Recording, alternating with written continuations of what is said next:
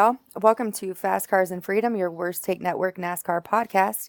I'm your host, Stephanie, and today I'm joined by my boys, Chris and Matt. How's it going, guys? What up, girl? What's up, everyone? So, we didn't record last week, and I apologize to everyone. I just had surgery and then developed some complications afterwards, so I just was not really feeling it. Nah, you good, girl. You ain't gotta apologize. You gotta take care of yourself. Yeah, but this is episode 18, Kyle frickin' Busch. Oh, KFB himself. Mm-hmm. You know, Kyle Busch once got a speeding ticket in North Carolina for going like 128 miles an hour in a 45. I believe it. Holy cow. I think I was... Did he think he was in one of those Jeff Gordon Pepsi commercials or something? Funny. He was actually test driving a Lexus when he did it, and he claimed that he just got carried away. Oh, man. I wish I could use that excuse. I know, right? Oh. Well, I remember, I think I was stationed in North Carolina when it happened, or I was on leave visiting family in North Carolina. I can't remember, but I was definitely in North Carolina when it happened, and it was all over the news. That's everywhere. That's pretty funny. I'm not gonna lie. How many days? Do y'all know? I was trying to Google it. Till Daytona? No. I think we're in the 60s. Well, not just that. I do want to know that now, but how many days was it between Kyle's win in 2019 and Kyle finally winning in 2020? I can't remember Kyle's last one in 2019, but it almost reached like a year. I wonder if it's 61 days until the Daytona 500. I wonder if Alexa's got that kind of... she heard me. I wonder if Teresa's got that kind of knowledge. I bet. Well, ask her. She's sitting right there. Alexa, how many days was it between Kyle Busch's win in 2019 and Kyle Busch's win in 2020? Sorry, I don't know that. Oh, she's dumb. Not a NASCAR fan, apparently. She's not cultured. Get her damn life together. Well, I'll Google it eventually. Yeah, Kyle had a hell of a year, didn't he? Yeah, one race from the reigning champ. That's gross. Yeah. One. I got a question for you guys. With Kyle Busch being the... I was wondering if we didn't acknowledge you when you said you had a question, how long it was going to take for you to ask your question. I always ask this to people because I think like 2 or 3 years ago, that's when I started getting a lot of my friends into NASCAR. And at that time, that's when Kyle Busch was just on a havoc of just winning every single race that he was pretty much in, especially any truck or Busch Series race that he was, Xfinity now race that he was in. And he seems to have taken the mantle of the villain. 100%. And every sport has had a villain that, you kind of hate, but it seems like NASCAR, you always need that. I think in the early 2000s, a lot of times, like Tony Stewart would kind of play that role where he will win races, but also not really care about people's feelings, just like Kyle does now. There was a point in time where Jeff Gordon was viewed as a villain, even though he was winning races and not necessarily the most popular guy on the track. Do you guys think like Kyle Busch has reached that level where he can kind of branch out and like the population of people that watch NASCAR view him ultimately as the villain that everyone wants to see get beaten? So I feel like this year was a struggle for him, and everyone was. I feel like the majority of people were happy when he did win because everyone kind of wants to root against him, but at the same time, him being successful, he was not competitive at all of the season. And I think when he won, everyone was kind of glad or relieved that it wasn't like a fluke. You can't root against a villain if he's not up there contending. You know what I mean? So it's like right. He's got to be in the mix to even be considered a villain, because I think if Austin Dillon could win more often, I think he could play a villain role. I think there's a lot of drivers who have that capability because of their mouths or their attitude or just the way they're perceived by NASCAR fans, but they're not up there constantly. Like, they're not talked about. We're not seeing them in a victory lane every month. So I think 100% everyone liked seeing Kyle finally win this year at Texas, because it's just like Dale Sr., I think he was a villain for people who didn't like him. I was a Senior fan, so I never understood why people didn't like Dale. But I do know that if you didn't like Dale, you hated him. There was no in between. There wasn't like, oh, Earnhardt's all right. Right. It was love or hate. And then when Dale finally won the 500 in what was 98? 98, 99? 98, right? When Dale finally won it, everyone, every single fan of the sport, every team member, everybody was so happy for him because it was the one race he couldn't win. So I think Kyle, honestly, I don't even remember your question, Chris. Well, I think my real question was, do you guys feel that he's reached that level of, the sports villain? Everyone, he's kind of just that black sheep 100%. of NASCAR. 100%.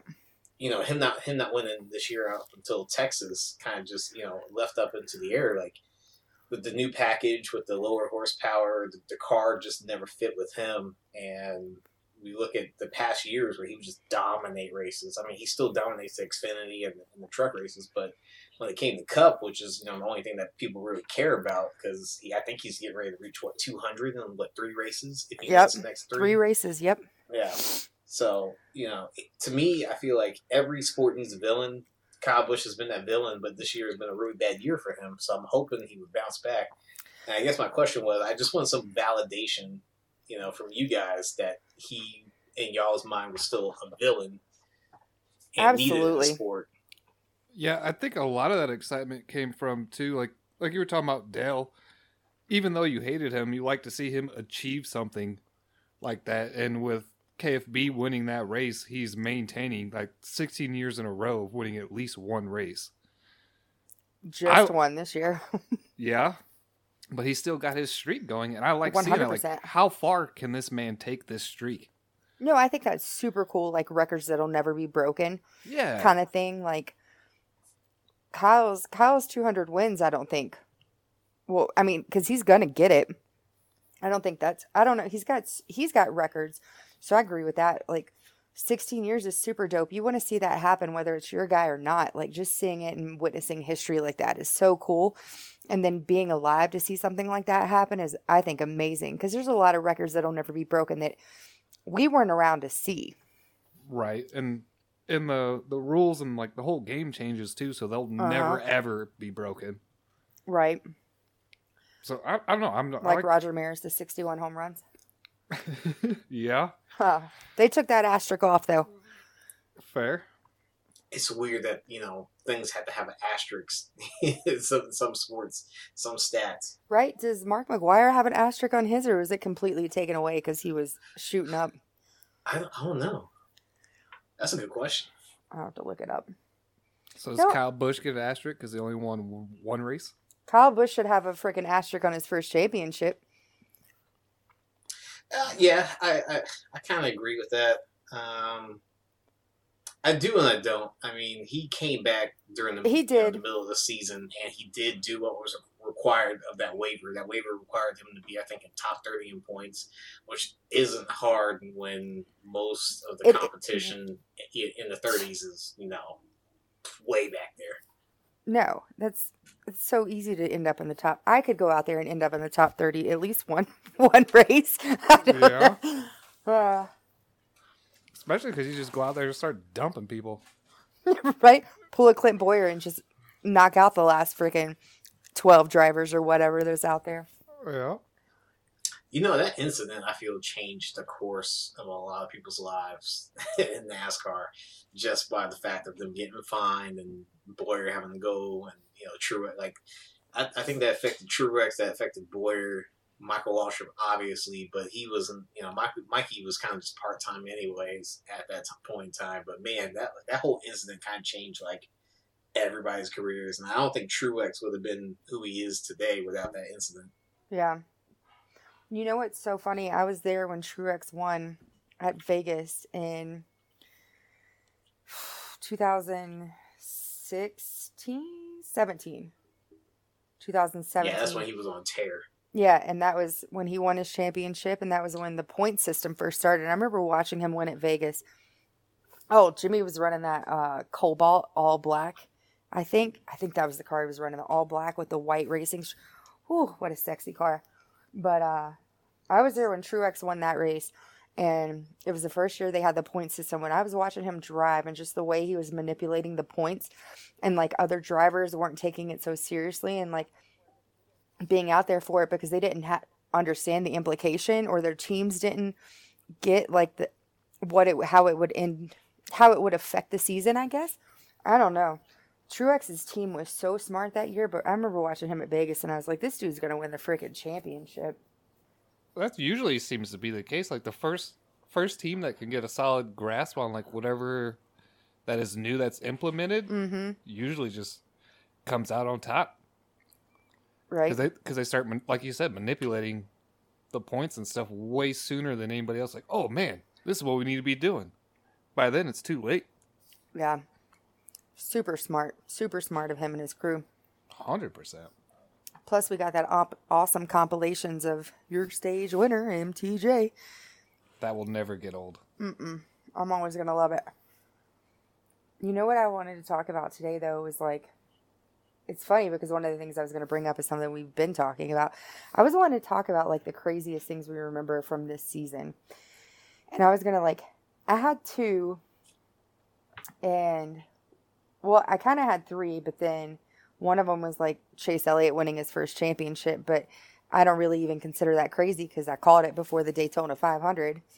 And then the other one was Kyle Busch only winning one race this year. I thought that was insane. Yep. And then that Daytona 500, for real, that Ryan Newman was probably one of the craziest things I've seen. That was the first thing that came to mind when you said that. Yeah. Right? Because, I remember, because we really haven't seen wrecks like that a lot recently, ever since they started putting them. It's been a while.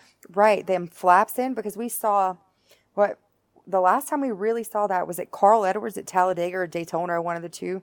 2015, Austin Dillon decided to say hi to the fans. Right, but I'm saying Carl Edwards was before that, was he not? Yeah, in 2009? Something like that. And it's like the whole front end of his car, side of his car ended up going through the catch fence. And yeah, Austin Dillon, but it's not like super common anymore, where back in the day we saw that kind of stuff all the time. But Newman's wreck was just probably the craziest thing all season, I think. I can't believe he walked away from that, to be honest. What was it, 2 days later?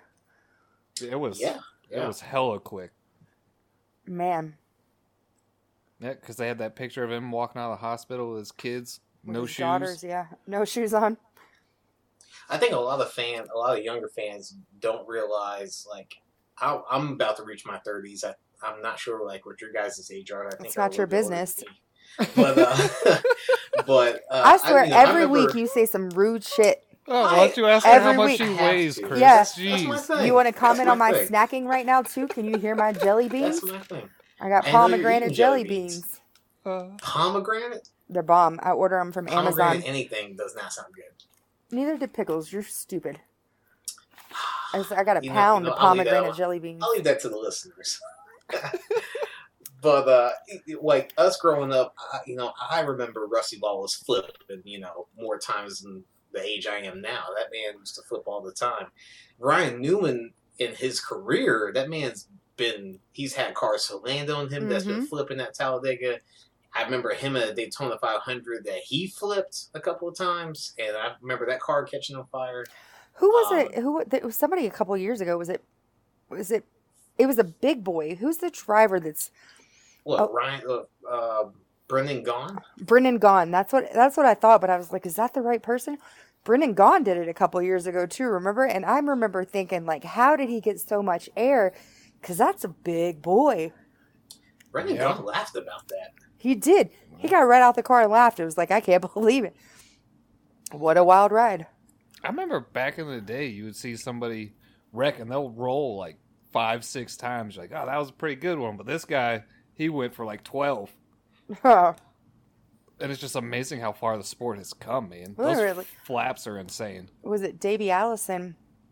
Like, his face was so swollen he couldn't even open his eyes from the G's that he was pulling while he was flipping.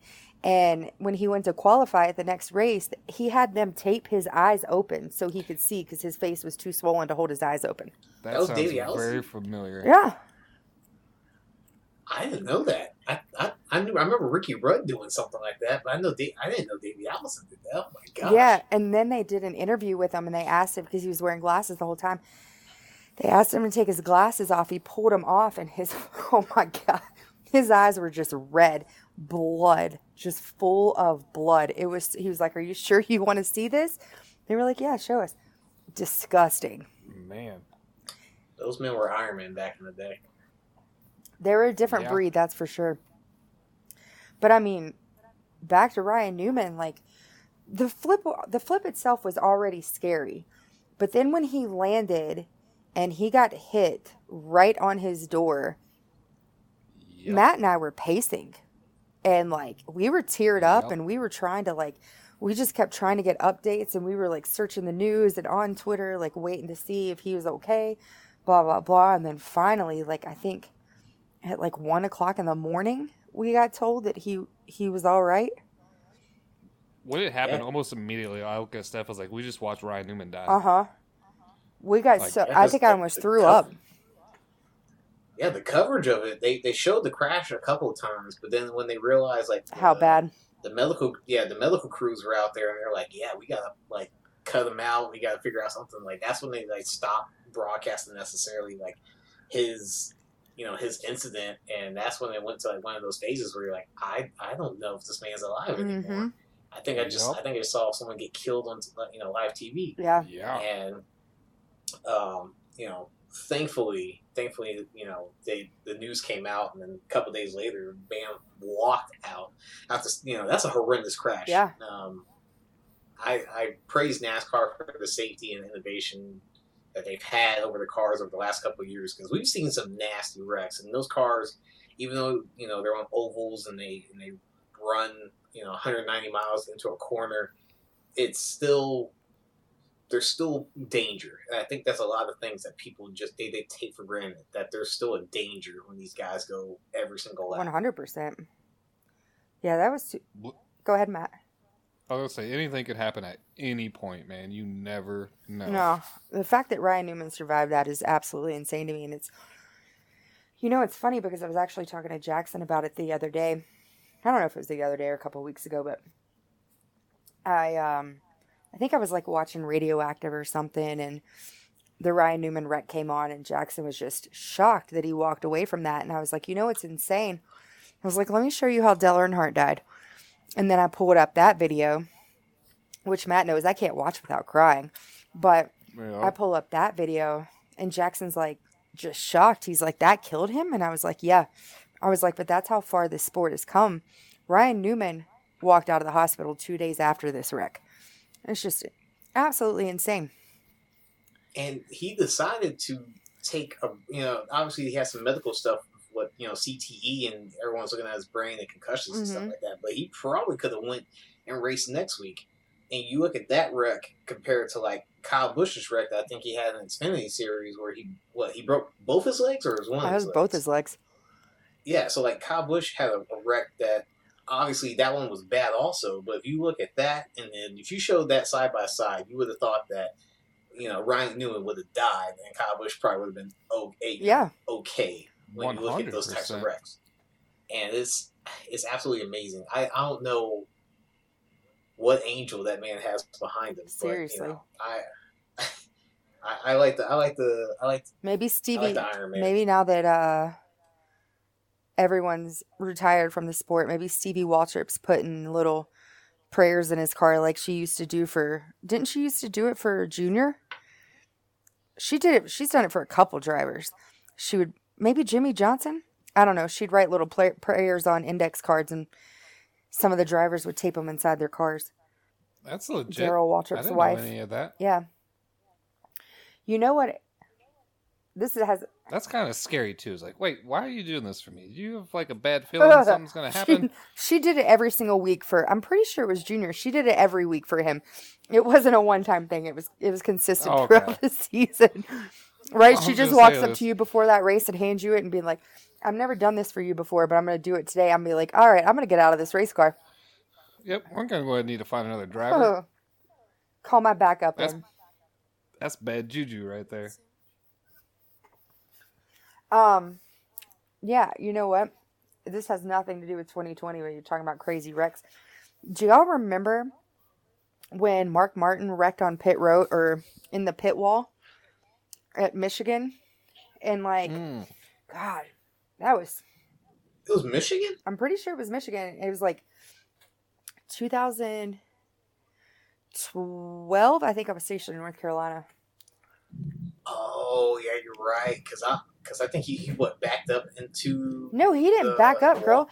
He came flying down pit road, and his car turned sideways. And there's that gap in the wall so you can go to the garage area. And his car, that was my alarm for my pain meds. I was like, who the hell is playing guitar right now? My phone was telling me to take my pills. But yeah, he's sliding down pit road at like 140, 50 miles an hour. Oh, I remember and what that you're gap talking about. and that pit wall comes right behind his driver's seat, and then oil goes everywhere. Yeah, I remember that. I was sitting there thinking like Casey Kane poking over him, like he hit like the helmets and stuff at that low wall. But I completely forgot about Mark Martin's. Oh my gosh! It was like right behind him. Right behind him, literally one foot further up. That man's dead. Yeah, that could have been a real game changer. That blew my mind, and he got out, and he was laughing about it. Phew. I don't even know. It's like you said, girl. It's a different breed. I miss Mark Martin. I miss that sweet little bridesmaid. Yeah. Maid of honor. I don't know. Man. Anyways, what's some other crazy things that happened in 2020?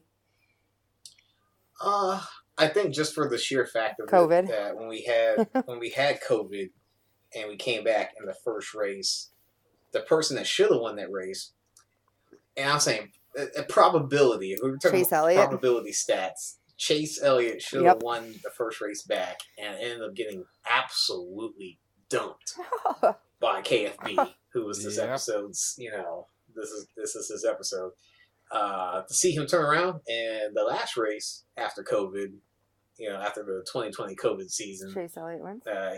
He wins and stands up top as a champion. I think that's a crazy stat for me. I like that, Chris. That's a good one. I don't know. Chase Elliott this year was very weird. I didn't think Chase Elliott was going to win a championship this year just because the man early on had a bunch of wins or a decent finish, secured in something. There was always he does have this dumbest luck, doesn't he? Yeah, exactly. Exactly like that. Like Kyle Busch wrecking him. Chase Elliott come away with it. It was just weird to me. No, I really like that, Chris. I like that a lot. I understand where you're coming from. Chase has some of the dumbest luck in the world, but I thought I remember watching him drive, and what did we have? 3 races before COVID? It was like 3 or 4, wasn't it? Daytona? Vegas? I'm just trying to name all the races. Daytona, Phoenix, because it was the last one. Vegas, because Joey won that one. Yep. And then Kevin Harvick won one, right? I don't know if... Atlanta? No, Atlanta was the week that they canceled it. I can't remember who won. I think it was either 3 or 4 races. Yeah. Well, I think it was more than 3. I know. I remember watching Chase. I don't know. I just had a good feeling about it during the Daytona 500. I told Matt, And I remember thinking, before COVID, every time I watched him, like, this kid has got a good chance this year. And then when we came back from COVID and he should have won, like the first 3 or something? He should have won Darlington, should have won the Coca-Cola 600, I think. That was Willie B's fault. Should have won. Well, you can't blame it on Willie B either. 100% I can. Dude, hold on to your tire until we get that green-white checkered, boy. Ridiculous. You just limp around that track. Come down pit road. Anyways, he should have won a few before he finally got his win after the Coca-Cola 600 second time at Charlotte. Then I thought he had a good chance at Bristol. Granted, I don't think he came in first at Bristol because I think Joey did win that race had he not taken Joey out, but he was still up there. I thought that kid had a great season, and then it kind of, I don't know, it kind of died off a little bit after the Daytona Roval, but then he came back and won the Charlotte Roval and then Martinsville, and obviously the championship, so. But he also won the truck race this year for the Bounty on Kyle Busch, and then he also won the All-Star race. Didn't count, but I mean... Make that money. Yeah, it didn't count, but he won. Underglow and everything. Uh-huh. I thought it was pretty crazy that NASCAR went to the extent they did and still gave us at least iRacing. I thought it was so freaking awesome. That was the best. Well, that was like a month. It was like 4 or 5 races. 5. So no Willie B won 3. Willie B won 3, and the first one was like Denny, and I know Junior came in like second at the first one, and I can't remember who won the second one, and then Willie B won the final 3.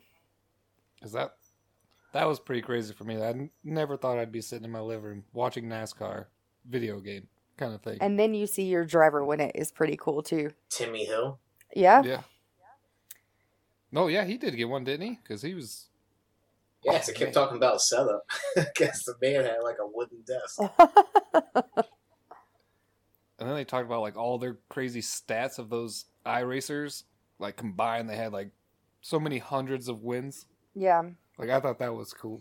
And then you had guys though like Gordon and Clint that didn't have a clue what the hell they were doing.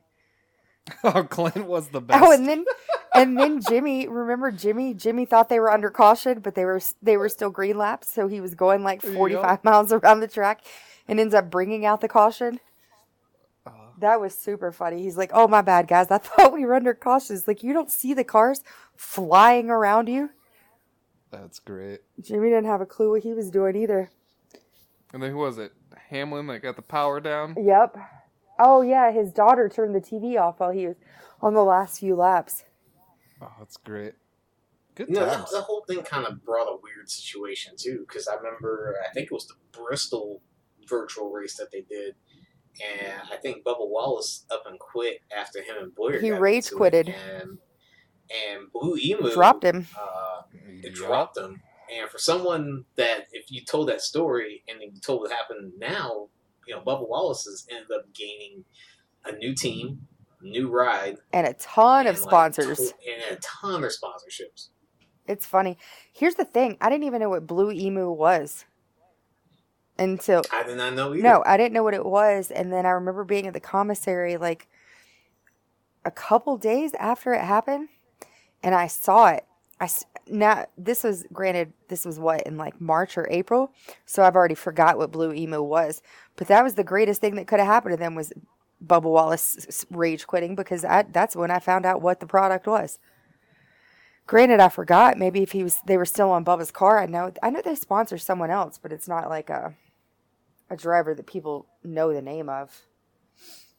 Who was it that had like all kinds of products like duct tape to their rig and stuff? Ty Dillon had Geico everywhere, and then another driver, you're right, had it taped to everything.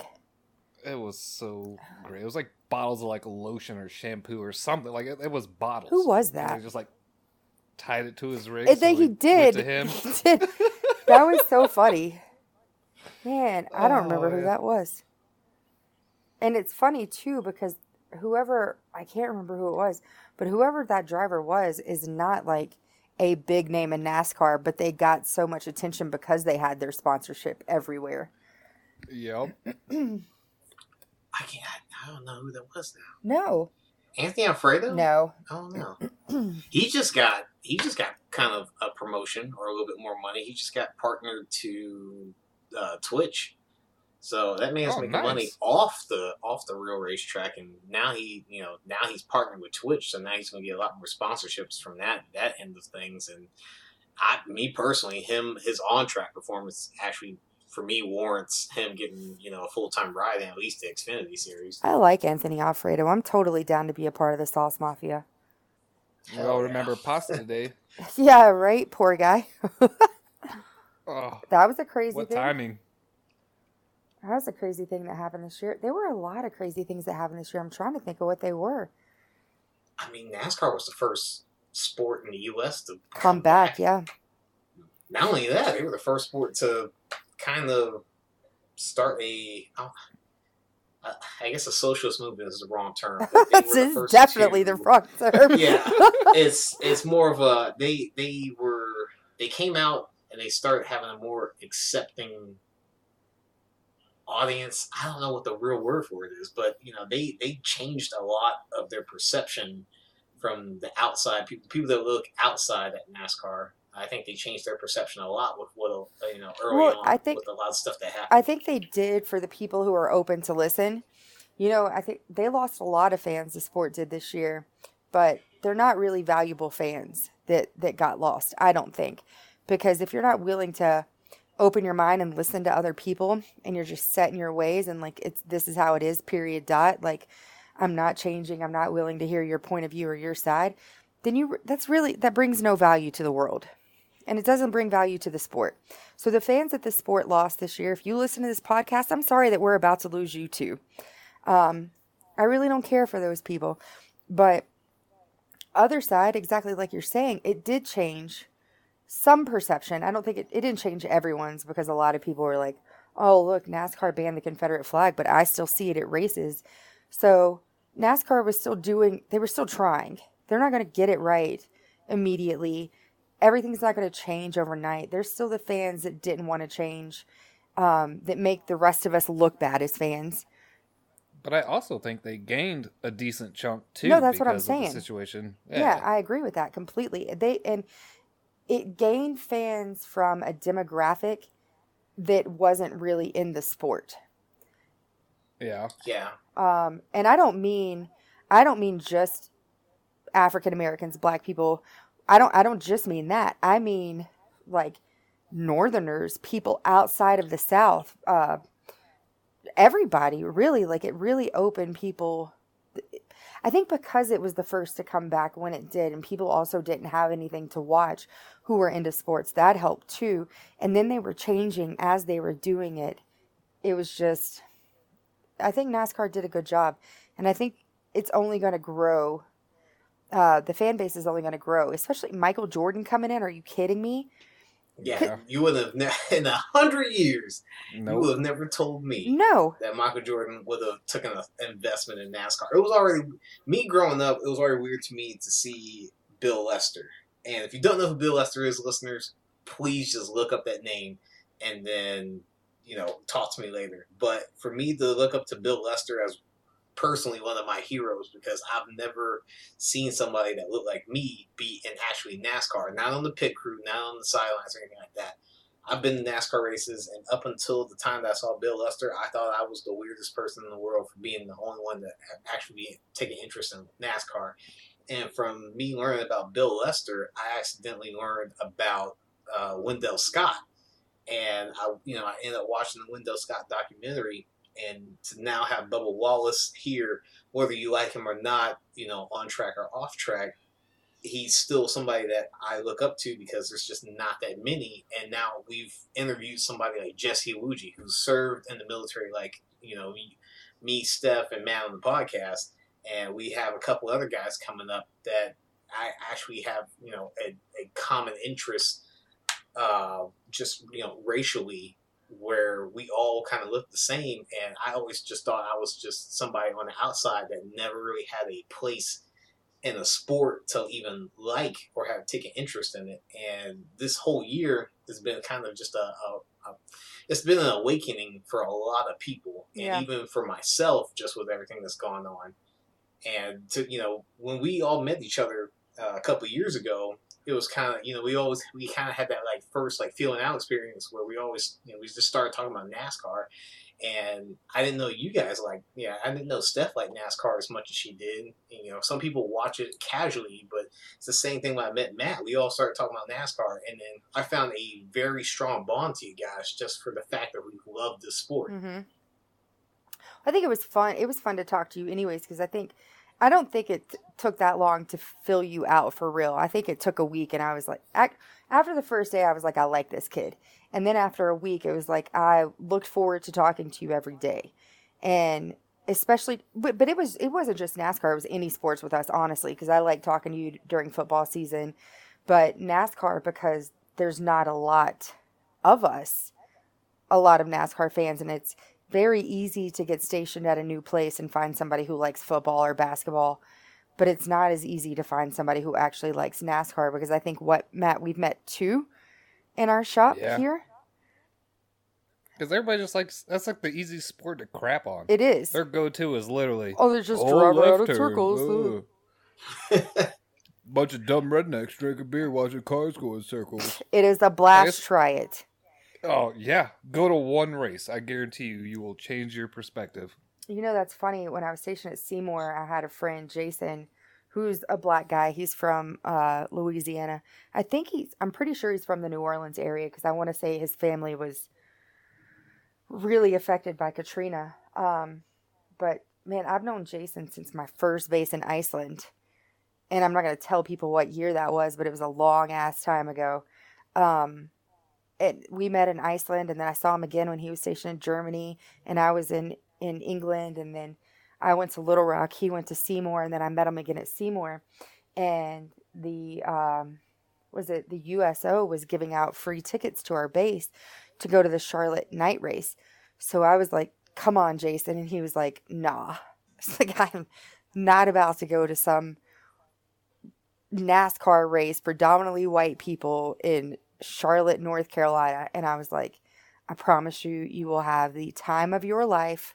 Just come with me.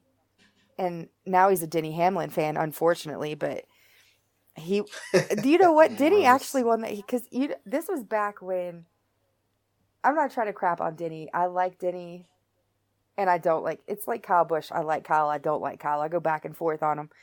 I remember when this was when Denny was a very, very young driver, and Jason was like, who should I pull for? And I was like, I think you should be a Denny Hamlin fan. And then I think Denny came in second that race, I want to say.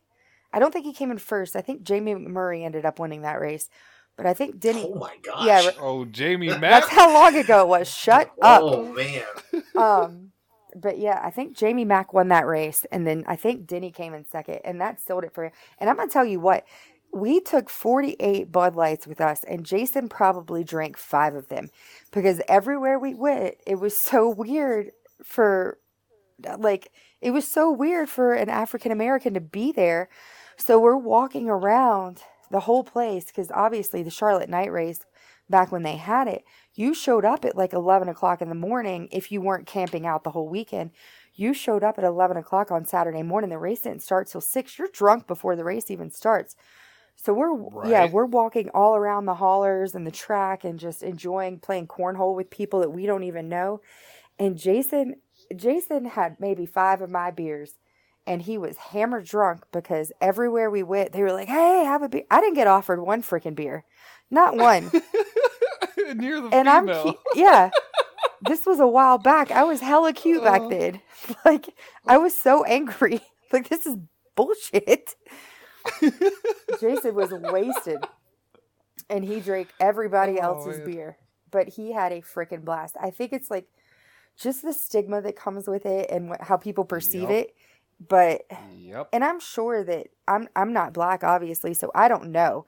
I've never been in that situation where, like, I go to a NASCAR race as a black person and feel awkward or weird. But every time that I've been, and someone not white has been with me, I've never seen it. I've never seen the prejudice or anything like that. I've never witnessed it personally.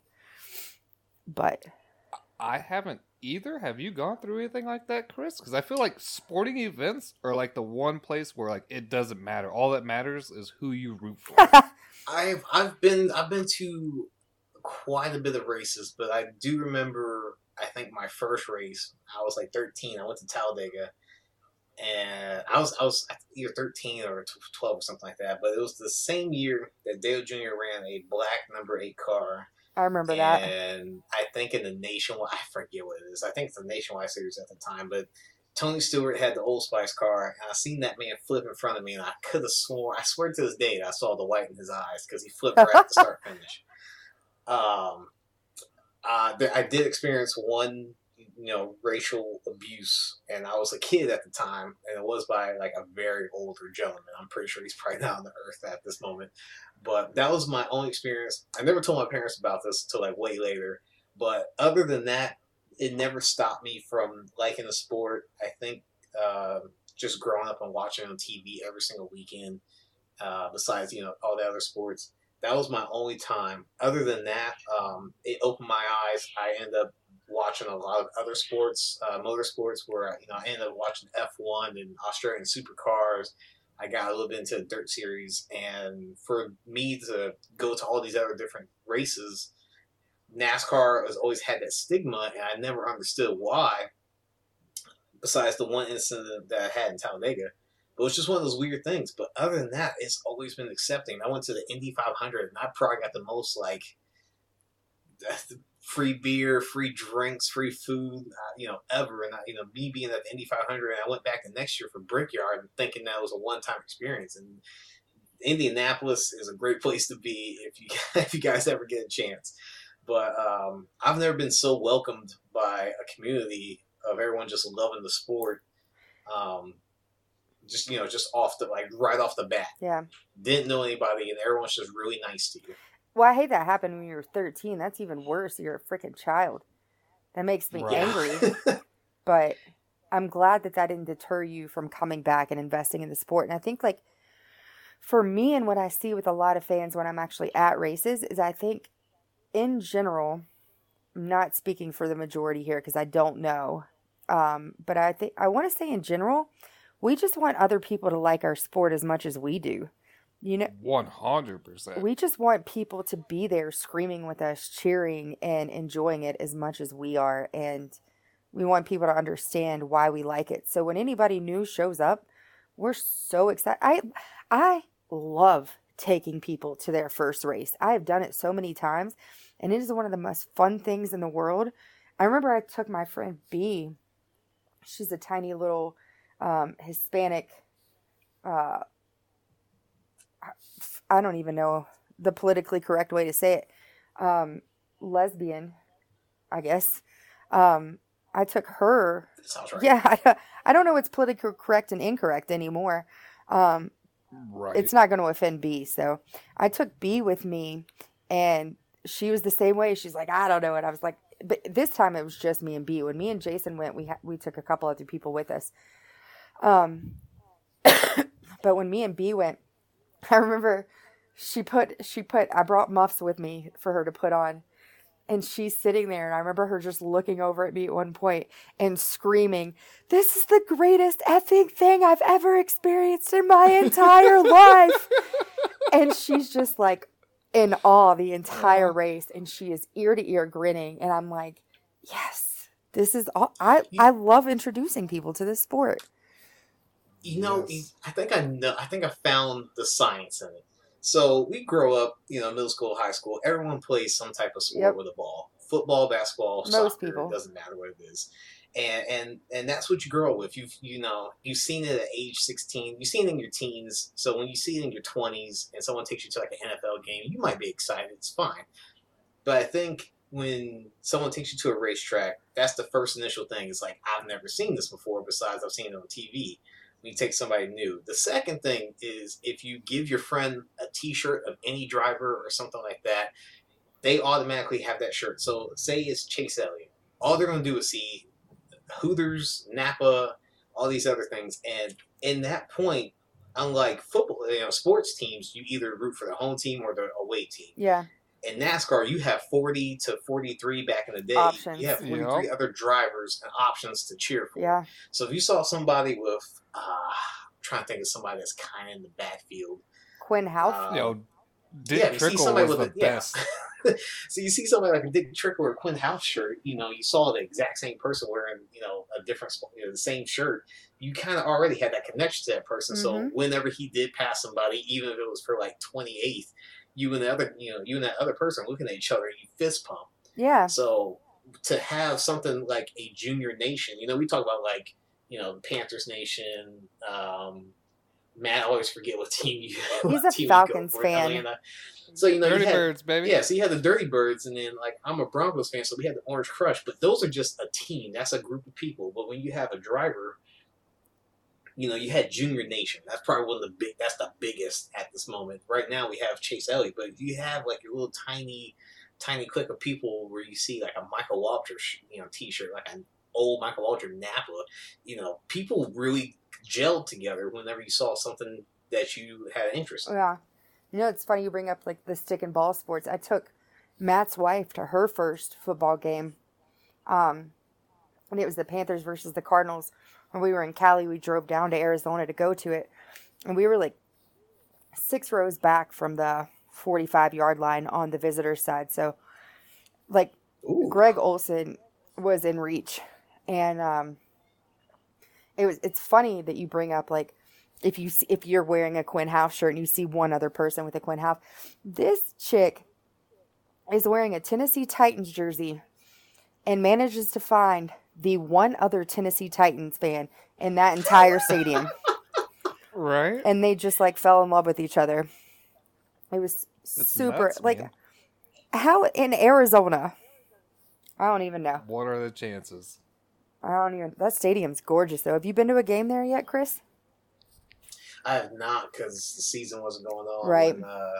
When things happen, I'll just say things. Went to every other sport. Went to Diamondbacks game. Did everything else, but have not seen the Cards. They're letting fans in right now, but I'm not about to pay premium prices. Right. For half the experience. Yeah, we went there. Was it Labor Day weekend? I think so. I want to say it was like, or maybe it was September 12th. I don't know. But it was like 106 freaking degrees. But I'm telling you, once you got within 50 feet of those doors, you could feel the AC pumping out of that building. Oh. It's like walking into a refrigerator. Oh, God. It was so comfortable inside. So comfortable. And I'm telling you, because I was not sober. Because Christine was like, well, this is Steph's game. So she was like, I don't really have a dog in this fight. Granted, she was pulling for the Panthers because she had DJ Moore in her fantasy team. So she's pulling for the Panthers, and she's in blue, so she matched us better anyways. But because it's my game, she's going to go get me beers while I sit there and cheer. So I was not sober at all. But I'm jumping up and down, screaming my head off. Like, I should have been sweating like a dog. That stadium is so nice. So nice. You got to go when they open back up. Oh, I definitely will. I like the team that they got there now. I like the upside that team has with the young talent, and hopefully I get to see Larry Fitzgerald one more season. Probably won't, but to see a legend like that, he's a future Hall of Famer. I want to do that. Yeah, I definitely want to see them. I like Larry Fitzgerald. It was cool. It was cool seeing him, but I about got into a fight with a Cardinals fan at that game. Because every time Larry would catch a ball, the whole stadium would chant, Larry, Larry. Well, Larry Fitzgerald dropped a pass right in front of me, so I started chanting, Larry, Larry.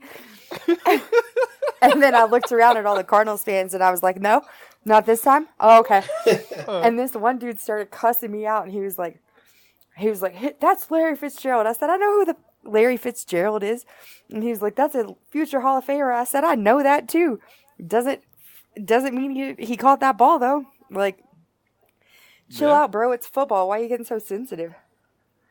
It was fun. That's probably where the people get the most crazy is at football games. 100%. 100%.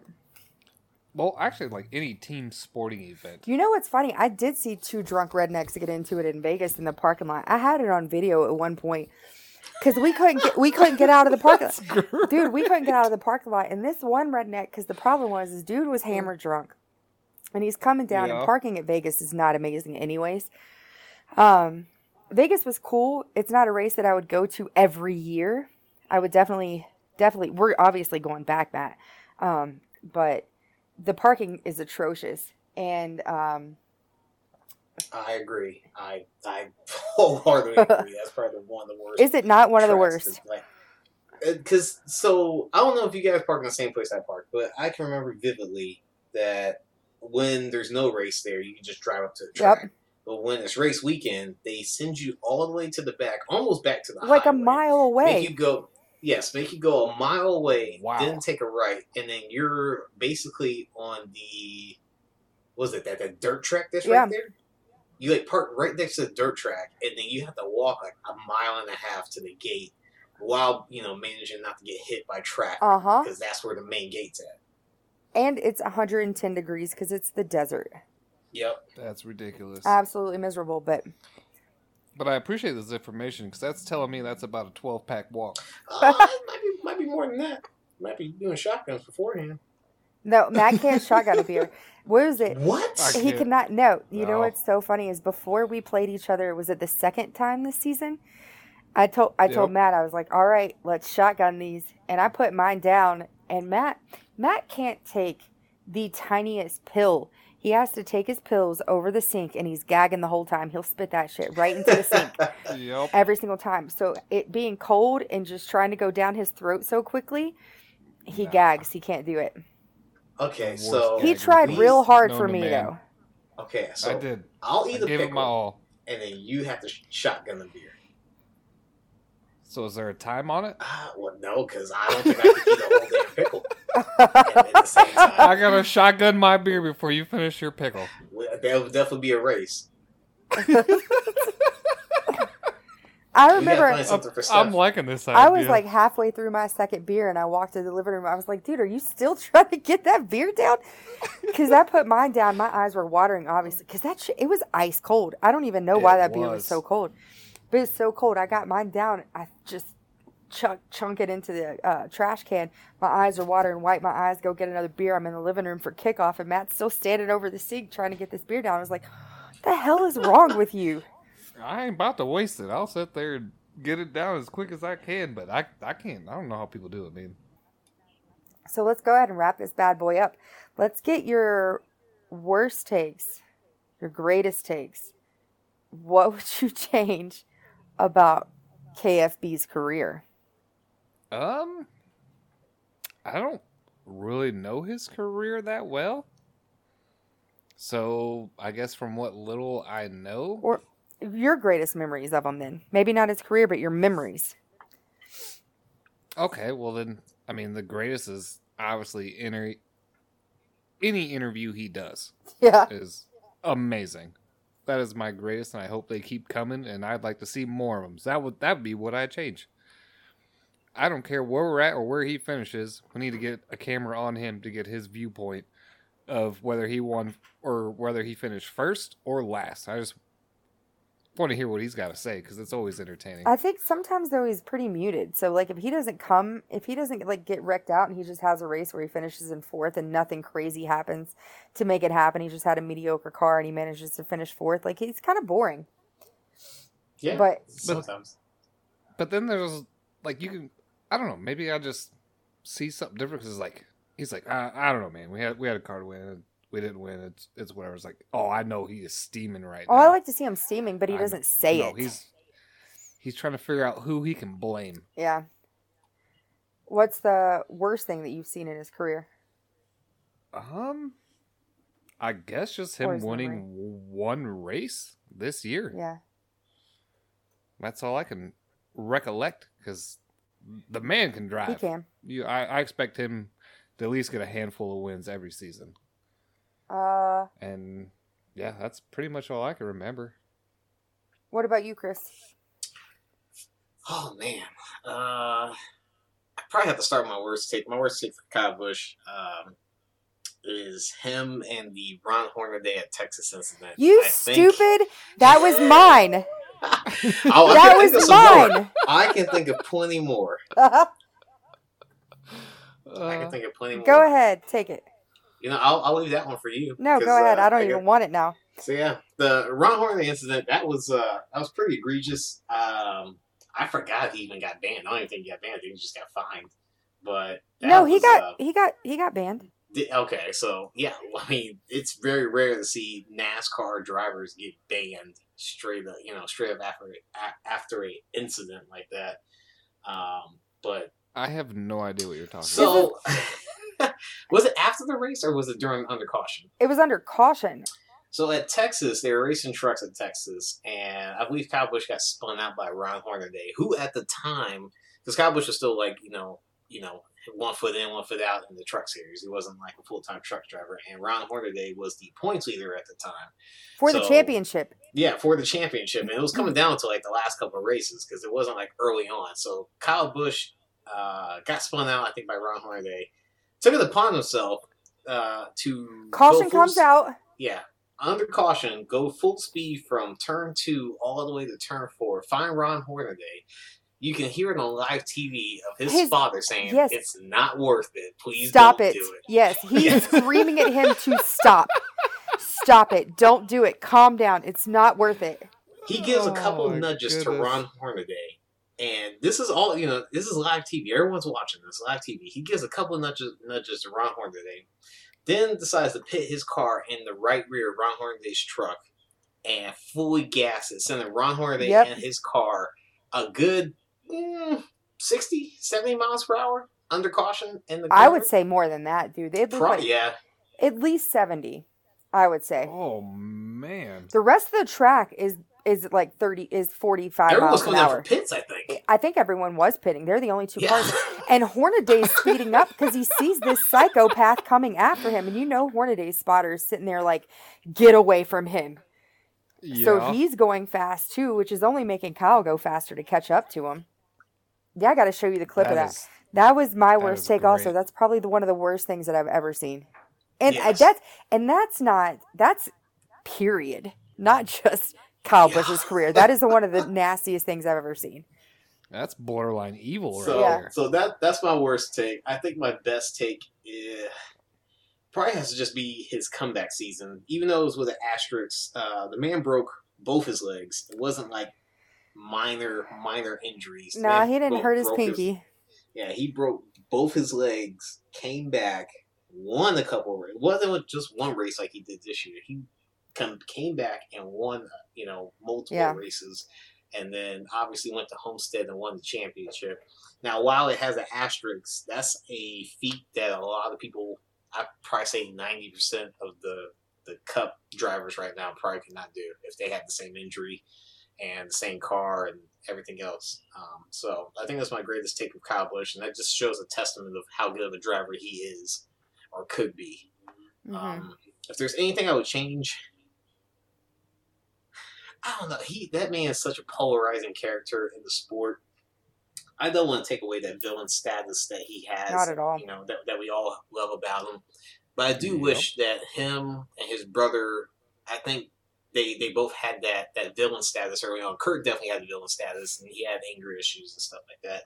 But I think if Kyle Busch kind of just reeled it back a little bit more, I know that there's a lot of times that we have interviews with him, and he has so many one-liners or catchphrases, but I think him over the radio, he could be a little bit calmer in his demeanor to his team. I think he's a dick to his team. Yeah, to his team, I think he could definitely change how he treats his teammates. I think that's one of my bigger things with Austin Dillon. He's the same way to his crew, and I'm just like, I guarantee these guys are out there doing the best that they can right now. They're not intentionally trying to screw you over, so calm this down. Yeah, they definitely make as much money, so they wouldn't screw you over. Right. What you got, Steph? Well, I don't even know anymore. I am sorry.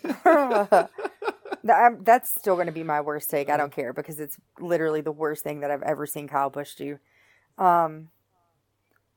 If I just went off this season, like he annoys me sometimes how he sits there and like makes excuses for himself. Like when he wrecked Chase, and he said that he just misjudged. Like, Martin Truex misjudged when he came up on Chase and wrecked them both. That was a misjudgment by an inch or two. Kyle Busch did not misjudge by 3 damn feet. Come on. I don't know. Yeah. No, I think the Hornaday thing was the worst, but for this season, that was probably the worst, and also how long it took him to win, because I didn't even know if he was going to do it this season. He did not look like he was in the position at all. Ever. No. Nope. I didn't think it was going to happen at all. And on the real, I feel like that those 3 rain delays, every time they went out there to, like, drivers return to their cars and stuff, I feel like the team just tweaked it a little bit, and Kyle just didn't get caught, like, because he dominated Texas when we came back. And it didn't make sense for the way he's ran the entire rest of the season. That would probably be my worst, is how long it took him. It could also be my best, because like you said earlier, Matt, I love that he's gone 16 years, because I just think that's awesome. Yeah. I think one of my best things for Kyle Busch, though, is, and I think it's a side that people don't see, is he is really good to his fans. And if you're not a fan of Kyle Busch, you don't see it because you're not in the position to see it. But I know there's a video out there of Kyle's driving down the road. He's leaving a track, and I want to say it was probably Martinsville or something, because I don't remember. I don't even know if it tells you, but he's not driving. Someone else is driving the car, and he's in the passenger seat, and he pulls up alongside this vehicle, and the driver has a Kyle Busch hat on. So Kyle rolls down his window and yells at the guy in the other car. The other guy starts freaking out, and Kyle asks him for his hat. The guy takes his hat off, hands it through windows to Kyle Busch. Kyle Busch autographs it and gives it back. Like, I think that's a side of Kyle that people don't see, because we're so used to his on-track villain persona and his temper and his attitude and him cussing and screaming and blaming everybody for whatever. And so they don't realize that he's actually a good guy. But he's so good to his fans, and I think that's awesome. If I could... I would change the way he handled the Hornaday thing, but at the same time, we don't have any... It's something I'll never forget, so I kind of like having that in my memory bank and bringing it up in conversation sometimes. So I don't know. I don't think I'd change anything either, because he is exactly who we need him and want him to be in the sport. And if we didn't have that villain, I'm not sure the sport would be as entertaining from, like, the reality drama part of it. You know what I mean? And I think everything kind of needs that. Every sport kind of needs it. Like, it's always amusing in football when 2 teams fight. You know, when you see them start throwing punches on the field and teams running out on the field, that's always amusing. So Kyle Busch brings something to the sport that wouldn't be there, I don't think, if he wasn't in it. Or, I mean, maybe somebody else would fill the shoes, but Kyle's perfect. Perfect for it. No, that's a fair point. So I don't think I'd change anything. Yeah. Fair enough. Yeah. Hopefully Kyle's around for a long time, and hopefully he doesn't calm down in his old age and stop entertaining us, because that would be sad. But I imagine he'll get more ornery. I hope so. And then he's running the same package next year, so... And he didn't have much luck with it this year, so we'll see how next season goes. But yeah, so that's pretty much a wrap on episode 18, Kyle frickin' Busch. If you guys want to follow us on social media, we are at NASCAR WTN on Twitter and Instagram, and Fast Cars and Freedom on Facebook. And if you guys enjoyed this episode, make sure you hit us with a like, follow, subscribe. That way you can guarantee you stay up to date with whenever the new episodes drop. Yeah, sorry I didn't get an episode out last week, guys. I was not feeling it, but we're back now and I'm feeling a lot better. So if you guys have any questions, comments, concerns, or you want to send us something that you'd like to hear us discuss on the show, you can send us an email at fastcarsandfreedomwtn@gmail.com. Well, it's been fun, guys. That's it for episode 18. Hope to see you in Victory Lane.